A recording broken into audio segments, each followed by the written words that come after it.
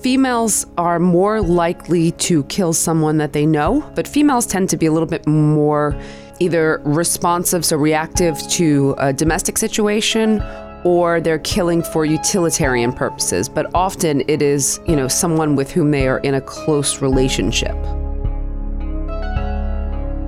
Megan Sachs, a criminologist and co-host of the Women in Crime podcast, offers insights into the minds of women who murder.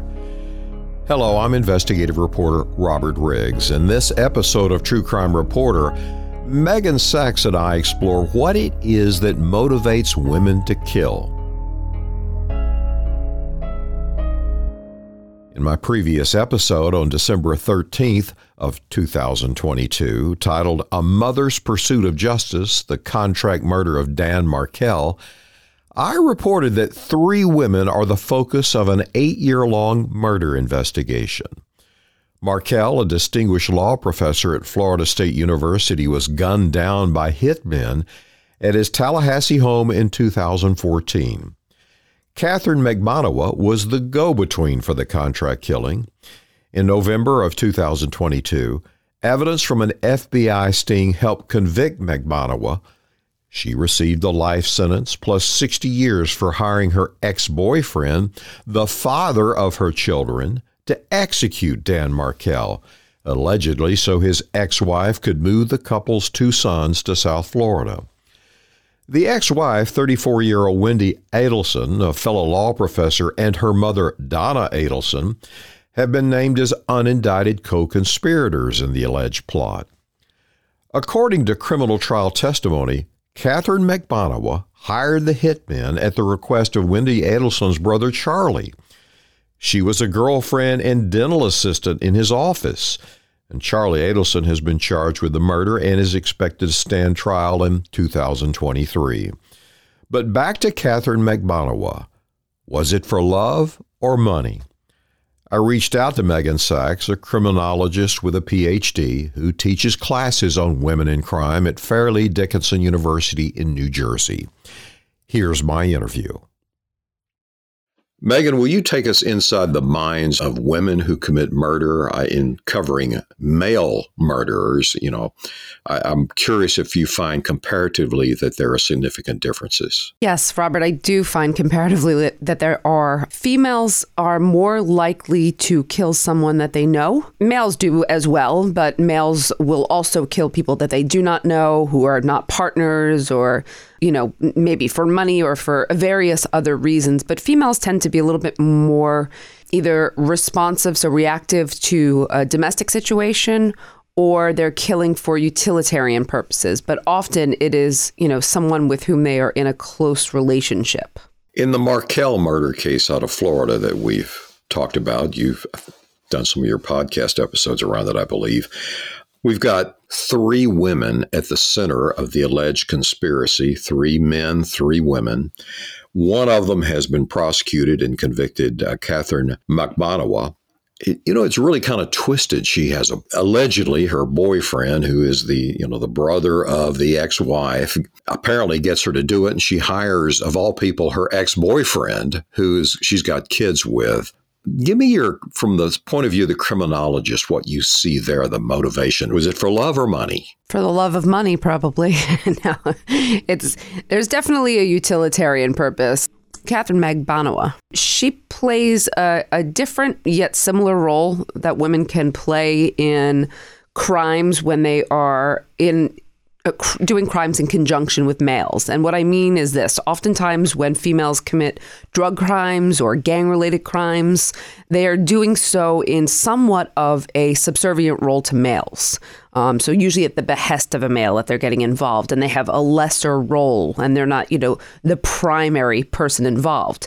It seems that would be the role for Catherine in this crime, is that she was, facilitating something for her boyfriend. So she's the facilitator. She's not, going to be a primary aggressor here, although certainly it's an aggressive action. And I think that her motive was more utilitarian. Sure, I think there's an aspect that she wanted to please Charlie Adelson, who was her boyfriend. But I think she also saw the fact that there was a lucrative opportunity. And frankly, she and her ex-boyfriend were struggling to care financially for their children. Well, in my experience talking to female inmates in the prison system here in Texas, when you really start discussing their crime, it always seemed to me it would come back to a boyfriend, a bad boyfriend. It's like who'd really, in some sense, talk them into doing it. What's your experience? Very often. That's exactly what I was explaining. The phenomena that when women get caught up in certain crimes, they are often doing so, at the behest of a partner. And I don't think that's very different here. Now, that doesn't mean that, Charlie was necessarily demanding it. He may have suggested it. And maybe Katie said, hey, I know how I can get this done. That doesn't mean that she was, not a decision maker per se. It's possible that she was. But from what I understand about his personality is that he could be very pushy, demanding, braggadocious, a lot of qualities that would suggest to me that perhaps he talked her in some level, into this. And for the female offenders, what's missing in their emotional life or personality that, they'd go so far as to help commit a murder? Well, it could be that they are, experiencing some type of trauma. They have been traumatized in some way. It could be that they suffer from personality traits as well, personality disorders, and they could have some antisocial traits. It could be very well or very simply that they are missing that connection with a partner, that they've never had that kind of connection, that they've had some history of abandonment, and that they are just so, I don't want to say desperate, but so willing to go an extra step so beyond the bounds of what they have done before because they really want to keep the partner that they have. And I've definitely seen that as a theme in cases involving female offenders. As I reported earlier, prosecutors have named the murder victim's ex-wife, Wendy Adelson, and her mother, Donna, as unindicted co-conspirators. Neither of them, as of December 2022, has been charged with a crime. Megan Sachs gives her criminologist point of view on their personalities. Donna is the matriarch of a very tight-knit family. I think that Donna was very entitled, very controlling, and her end game was, I want to keep, my family must be together at all costs. And it doesn't matter what the cost is to anyone else. This is the primary goal. So she also has a utilitarian purpose, but it's very different. She considers her family the foremost important thing in keeping them together. For Wendy, it would be also similar, but her problem is that Dan is her problem. Her primary problem is she can't do what she wants to do because Dan is the obstacle in her way. And all she wants to do is move back, be near her family, raise her boys without Dan. They don't want him in the picture. I will say that's something that I think Donna and Wendy shared in common was that neither of them want Dan in the picture pretty much at all. But here's a law professor, educated. Mm-hmm. It's an extreme way to get Dan out of the picture rather than continue to try the court system. What do you think happens? It certainly is. We see this with what we would tend to think of. You look at them and go, these are ordinary people. They don't have histories of violence. They don't have criminal backgrounds. What drives ordinary people to do extraordinary things? And, what happens is it's a combination. There's a desperation here, for sure. There's a protection element. So I believe that Wendy's parents and her brother were very overprotective to the point of coddling Wendy. And I think Wendy was very good at manipulating the attention. And they saw her in real distress. And I think they saw Dan as enemy number one. And they tried to do things the right way through the courts. And I think, what happened was Wendy went through the courts and tried to relocate. And I think she and her family were all shocked when the judge said, no, you're staying here. You're not taking your children away from their father. This is a 50-50 joint situation.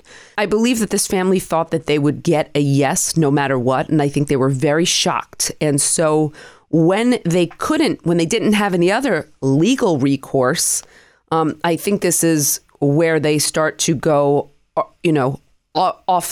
awry, I would say. Well, this is a well-heeled family with political connections. Right. Do you think it was a case that they were just always used to getting their way and we're going to get our way? 100%. Yeah, I would agree with that 100%. I think they're very entitled. And so, yeah, I think they thought they would get their way. I think they were shocked when they didn't. And I think they felt entitled to get their way no matter what. And I think they simply saw Dan as not this great father who adored his children and who was an upstanding, respected citizen and, not for all the wonderful things that he really was, but they just saw him as the obstacle to their end goal. Nothing more. You have had an opportunity to see the tape, and they're on YouTube, of the initial police questioning of Wendy, and then later, this month, in November, her testimony in court. Contrast those two for me, and the court testimony, she's put together in, a sense narcissistic, but give me your view as a criminologist, what you see. Sure. So in the interrogation, this is when the police initially brought Wendy in for questioning. Dan had just been murdered. They bring her in and they are informing her of the murder. And so we presume that she knows nothing about it. She immediately goes hysterical, crying, "Oh my God, how could this happen?" We don't like to judge people necessarily by their affect. But I will tell you that, you could have judged her either way. If she said nothing, if she was cold, we would have said she's cold. In this case, I found her to be a little over hysterical, very reactionary immediately. She talked a lot in this interrogation. Too much so, I would say. She offered information that was beyond probably the scope of what she should. I would think at times just a little uncomfortable. She did cooperate, though, she sat there for something like 8 hours. Megan, during that interrogation, there's a moment when she tries to throw her ex-boyfriend under the bus and cast blame on him, shift the focus to him. What'd you make of that? I noticed the same exact thing. I thought it was, in my observation, it appeared to me that she was trying to divert attention from her family or herself possibly and, point to someone, well, he doesn't seem like the kind of guy who would do this, but he was really protective of me and he really didn't want to see me get my feelings hurt. I thought it was very manipulative, if you ask me, is my opinion.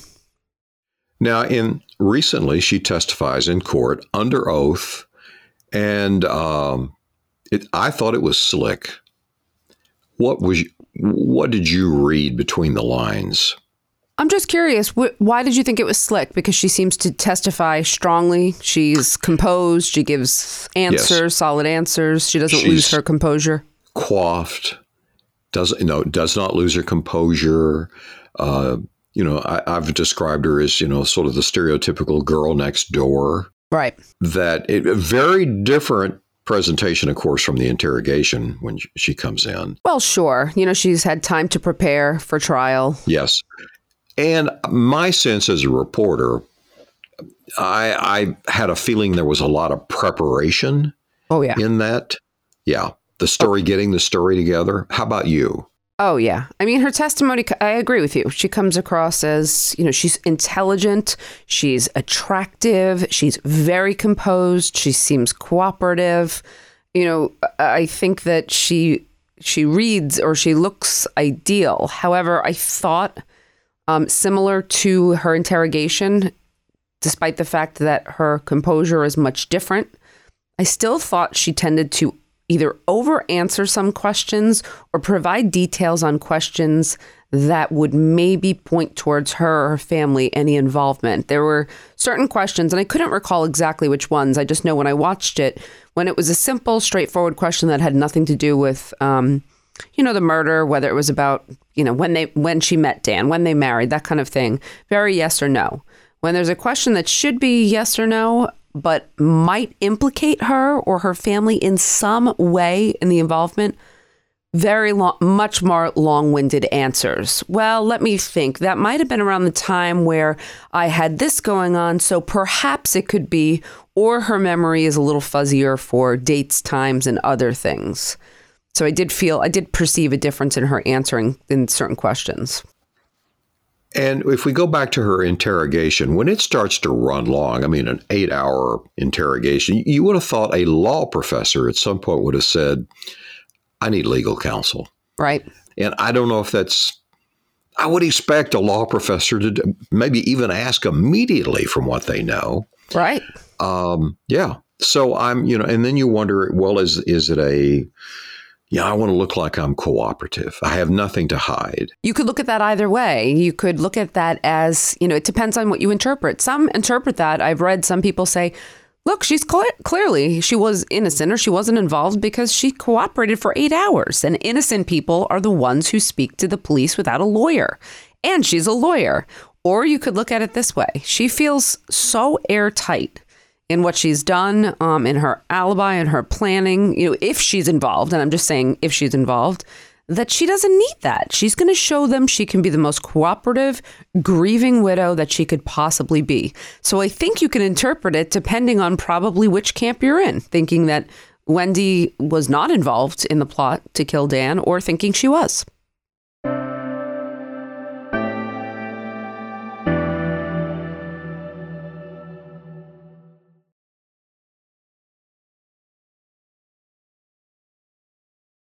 Let's move on to another type of murder, and that's the love triangle. Sure. There's one here in Austin involving a cyclist, been very high profile. What have you seen becomes the motivating factor in for a woman to decide I'm going to murder the other woman in the cases you've looked at? Right. It's just become such an obsession. They think that the only obstacle, the only reason that they can't be with a person is, the object of their affection is because there is one other person standing in the way. And if that person was not here, if that person was just gone, then there would be absolutely no more obstacles and they would live happily ever after. It's typically a distortion that follows an obsession. So when they call them love triangles, yeah, I understand it, but it's more of an obsessive triangle is what I would call it. And what about the male in the trio here?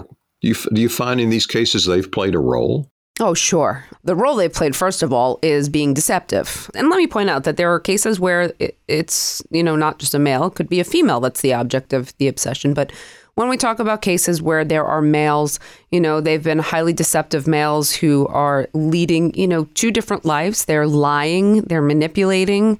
And even if they don't mean to, they're leading, sometimes they intentionally mean to lead them on. They will tell lies about, leaving their spouse. Oh, we're going to be together. And so they're only encouraging that behavior and luring them deeper into this false belief that there's really going to be, the two of them kind of sailing off into the sunset.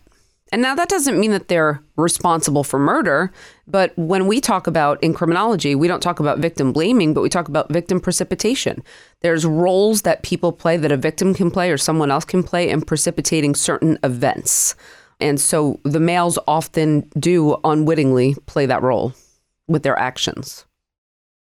Well, how about other factors you see in the love triangle murders, and how common is this to see women involved in this type of murder?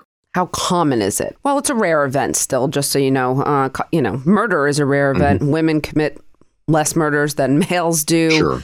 I'd still say this is more on the rarer side, even for women. When they do commit homicides, it's usually against their partner and not against, their partner's other partner. So this is definitely a rare event. And a lot of these women, you should understand, not that there are a lot in general, but they don't have backgrounds of criminal history or crimes. These were otherwise very, quote, normal, law-abiding, respectful people who were brought to the extreme, which is a very, it makes it unique and makes us want to understand that even more. How does a normal person go to such abnormal lengths to obtain something that some of us don't even see as being that valuable, right? We might look at this person and say, hey, you value this person so much, the one who's cheating on you, cheating on a spouse. What do you think is going to happen when you're going to be the next person, standing in someone else's shoes? So I just wanted to point that part out. Yeah, and indeed, in this case, the woman that's being cheated upon, her friends come forward to the police, and they describe events of she's escalating. The anger is growing. So you could see that going on. And then, you're just like, you're all intelligent. I mean, how do you not have the cognitive skills to say, no, I'm not going to do this? Because it's not cognitive. Even if you have the skills, it's so driven by anger It's too emotionally driven. And that's why even in our field, we talk about crimes that can be deterred. Well, you can deter instrumental crimes, or property crimes, crimes that are less emotional or planned or, somewhat utilitarian, but you cannot deter to the same level what we call expressive crimes. And those are crimes of anger and of passion. They are very hard to deter, even when you have a seemingly rational person, because they're driven by something much deeper than logic or skill or cognition. And am I correct to understand that most murders involving women, it's the woman directing her anger and killing the significant other? Well, yes, they usually kill a significant other when they are killing, or it could be a child. Women are more likely to kill someone they know. When it's a significant other, though, yes, it's either anger or in response to abuse. So there's three primary purposes. When a female kills, let's say, her male partner, it would either be in response to, an anger, a reaction. It would be more typically because she's in an abusive situation and it's a response to abuse.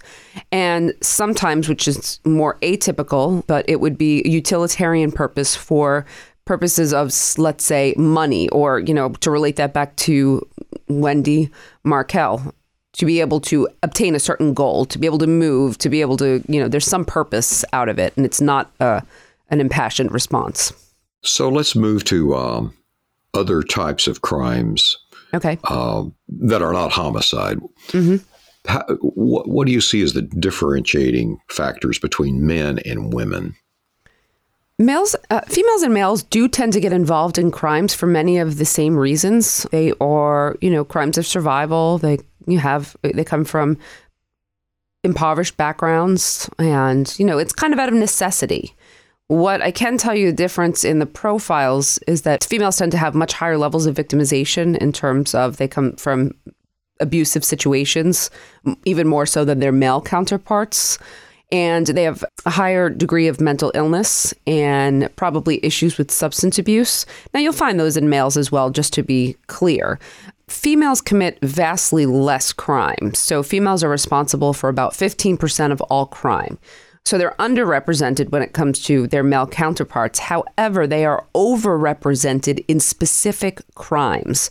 So where you're going to see females committing crimes, usually in drug crimes, thefts, or property crimes as well, and sex work.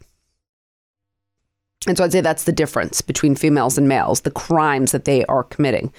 They're usually crimes of survival. And oftentimes, they are still committed at some level and a lower level. There are males involved in those crimes as well, but females are playing a lesser role.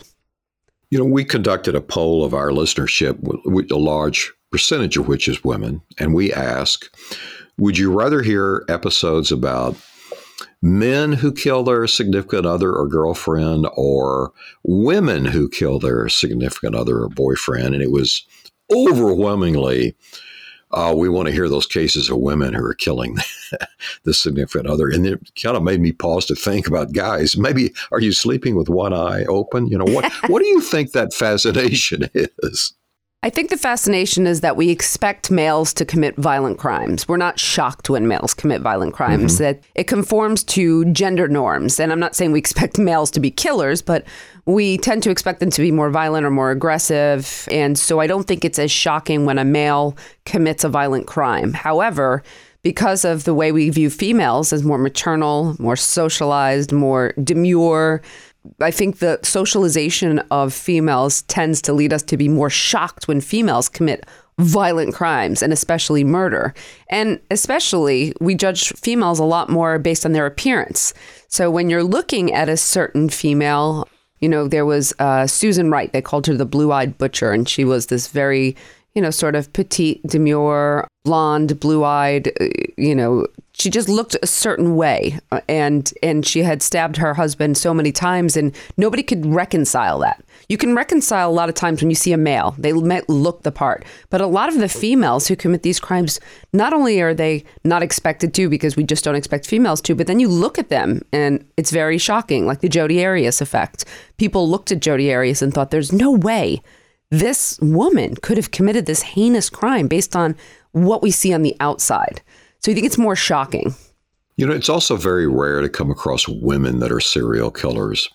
Yes. Is it because most serial killers are motivated by sexual sadism? It's sex is at the root of it, and power. Yes, for males, it is usually sexually motivated, power control motivated, but there's a sexual gratification element that pertains to males. For females, when they murder, if they're serial killers, usually it's utilitarian. And it's going to be for a reason, for a purpose, for money, usually. Very, very different motivations between males and females. When females partner up with males and become team sort of serial killers, it's usually at the behest of a male, and they're usually carrying out the male's desires. So entirely different motivations. And yes, it is very rare for females. I mean, serial killing is a rare event in itself, but of course much rarer for females to offend in that way. Megan, give me your analysis of why you think true crime is so popular. I'm in the television world doing it. It's incredible how popular it is. We certainly see it in podcast. If you go to the bookstore on Amazon, it dominates the shelves. What do you think it is? Because, I've looked back at the Penny Dreadfuls from Victorian England, and wow, was it, 30,000 people would show up for a hanging. Yeah. Do you think, are we wondering, is there something inside of me that could do that, or just? Oh, sure. There's many different aspects. And one of them is it's kind of like a Howard Stern phenomenon, whereby we want to see the shock of what's going to happen. Like, we just can't help but look, right? We know it's wrong, but we just deeply want to know. I think there is a part of us that likes to look at these situations and say, what would I do if it was me? What would I do differently? So we're looking at this person. This could have been me, but here's why it's not going to. So almost like a prevention, or here's how I wouldn't become this kind of involved in this situation. So, there's like a need to look but separate oneself from that. I think there is the armchair detective kind of aspect, whereby people are very interested in what can I learn and what can I solve, and can I help figure out, can I be a part of this? But I also think there's a part of people that look and do see, identify with this darker side. What makes me different than this person? Am I capable of this kind of thing? True crime allows us a safe space to explore psychology, darkness, danger, but from a very comfortable place, because we're just on the outside looking in. Yeah, I think at times you wonder, is there someone around me in the filling up their car with gas, or standing in the line at the grocery store, or shopping, that is the monster amongst us? I mean, many of these stories are fables in a way, right? And yes, we do look for the monster. It's interesting that we're always looking for the outside monster, the stranger danger, right? When really you're more in danger by someone you know in most situations. However, I will tell you, even just by occupational hazard, I know the statistics, I know the realities, and I still, because of my work and how engrossed I am, I do the same thing. I check my car all the time. When I used to walk in through the door, I check behind me. I'm always sort of aware or concerned. Could I be next? And I know the reality is I probably won't be, but I think there's definitely concern. And now with probably the advent of so much true crime everywhere, it's so, I would say, saturated in documentaries and television shows. If you watch that much true crime and you become that engrossed in it, you're going to have a false perception, I would say, that you're in danger. It would be hard not to.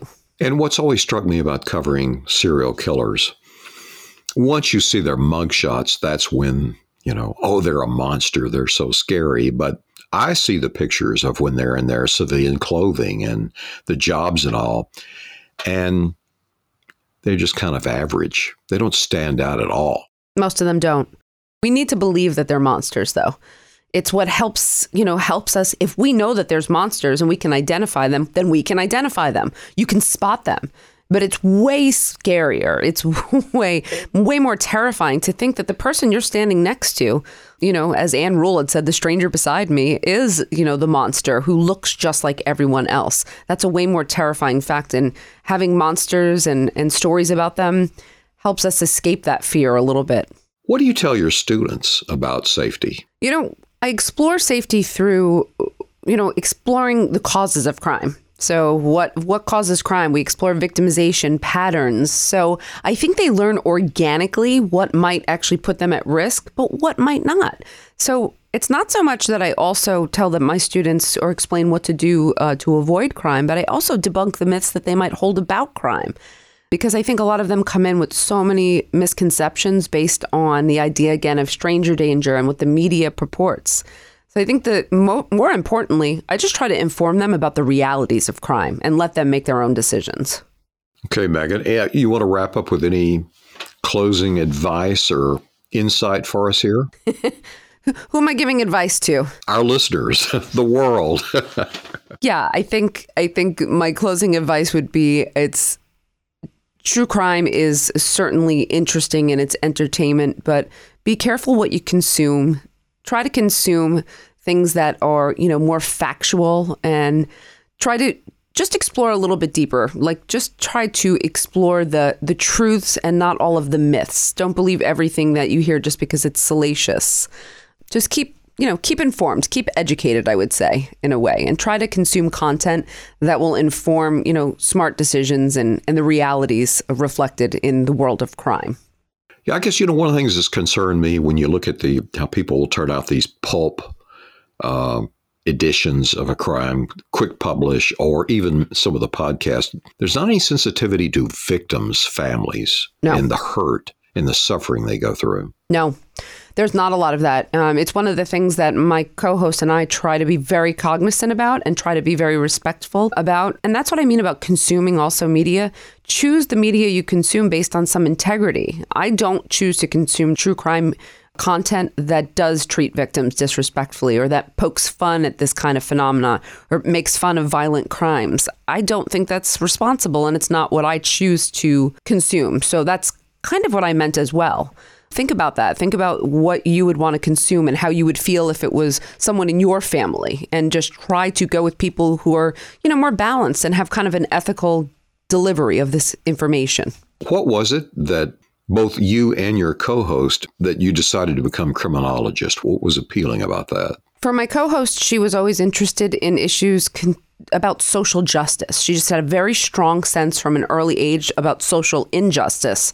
And she also was interested in mental health. And I think those kind of naturally led her down a path of being interested in the criminal justice system.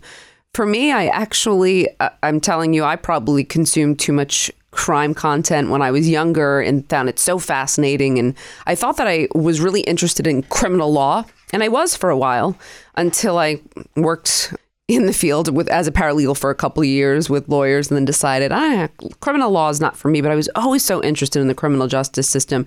And I couldn't tell you exactly why. It was just, it spoke to me. A passion in a way like, playing an instrument might speak to someone else. And so when I worked in the criminal justice field, I began to see how flawed it was. And then I became even more passionate about getting out there and educating people on the realities of the system and, trying to be part of, positive change at some point. And I hope that's what will happen. Is there a change you would like to see in how women are handled in the criminal justice system? Yes, of course. I would aim for more gender-responsive programming in terms of recognizing that most women behind bars are mothers, most are victims, most have substantial issues or barriers to reentry, and these issues can't be swept under the rug. They have to be addressed. They have to be addressed early on. So I think we could do a lot more to be much more mindful of the differences between males and females. Males and females don't need equal treatment. Sure, you shouldn't treat one better than the other, but there's different programs and services that are going to help males and females. But frankly, we could be doing it better with males as well. So I could go on and on about everything we do wrong in prison and treatment and rehabilitation, or lack thereof.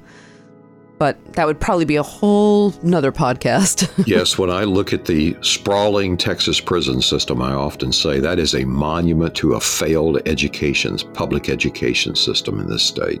I would have to agree with that. I mean, we definitely would look at early education, lack thereof, as a root cause. And then the problem is returning back to society without that proper education. So just never having received the proper tools makes it more likely that people are going to fail. We're setting people up for failure for the most part. Well, Megan, that's the last word. Thank you so much for coming on the True Crime Reporter podcast. Oh, thank you for having me, Robert. I appreciate it.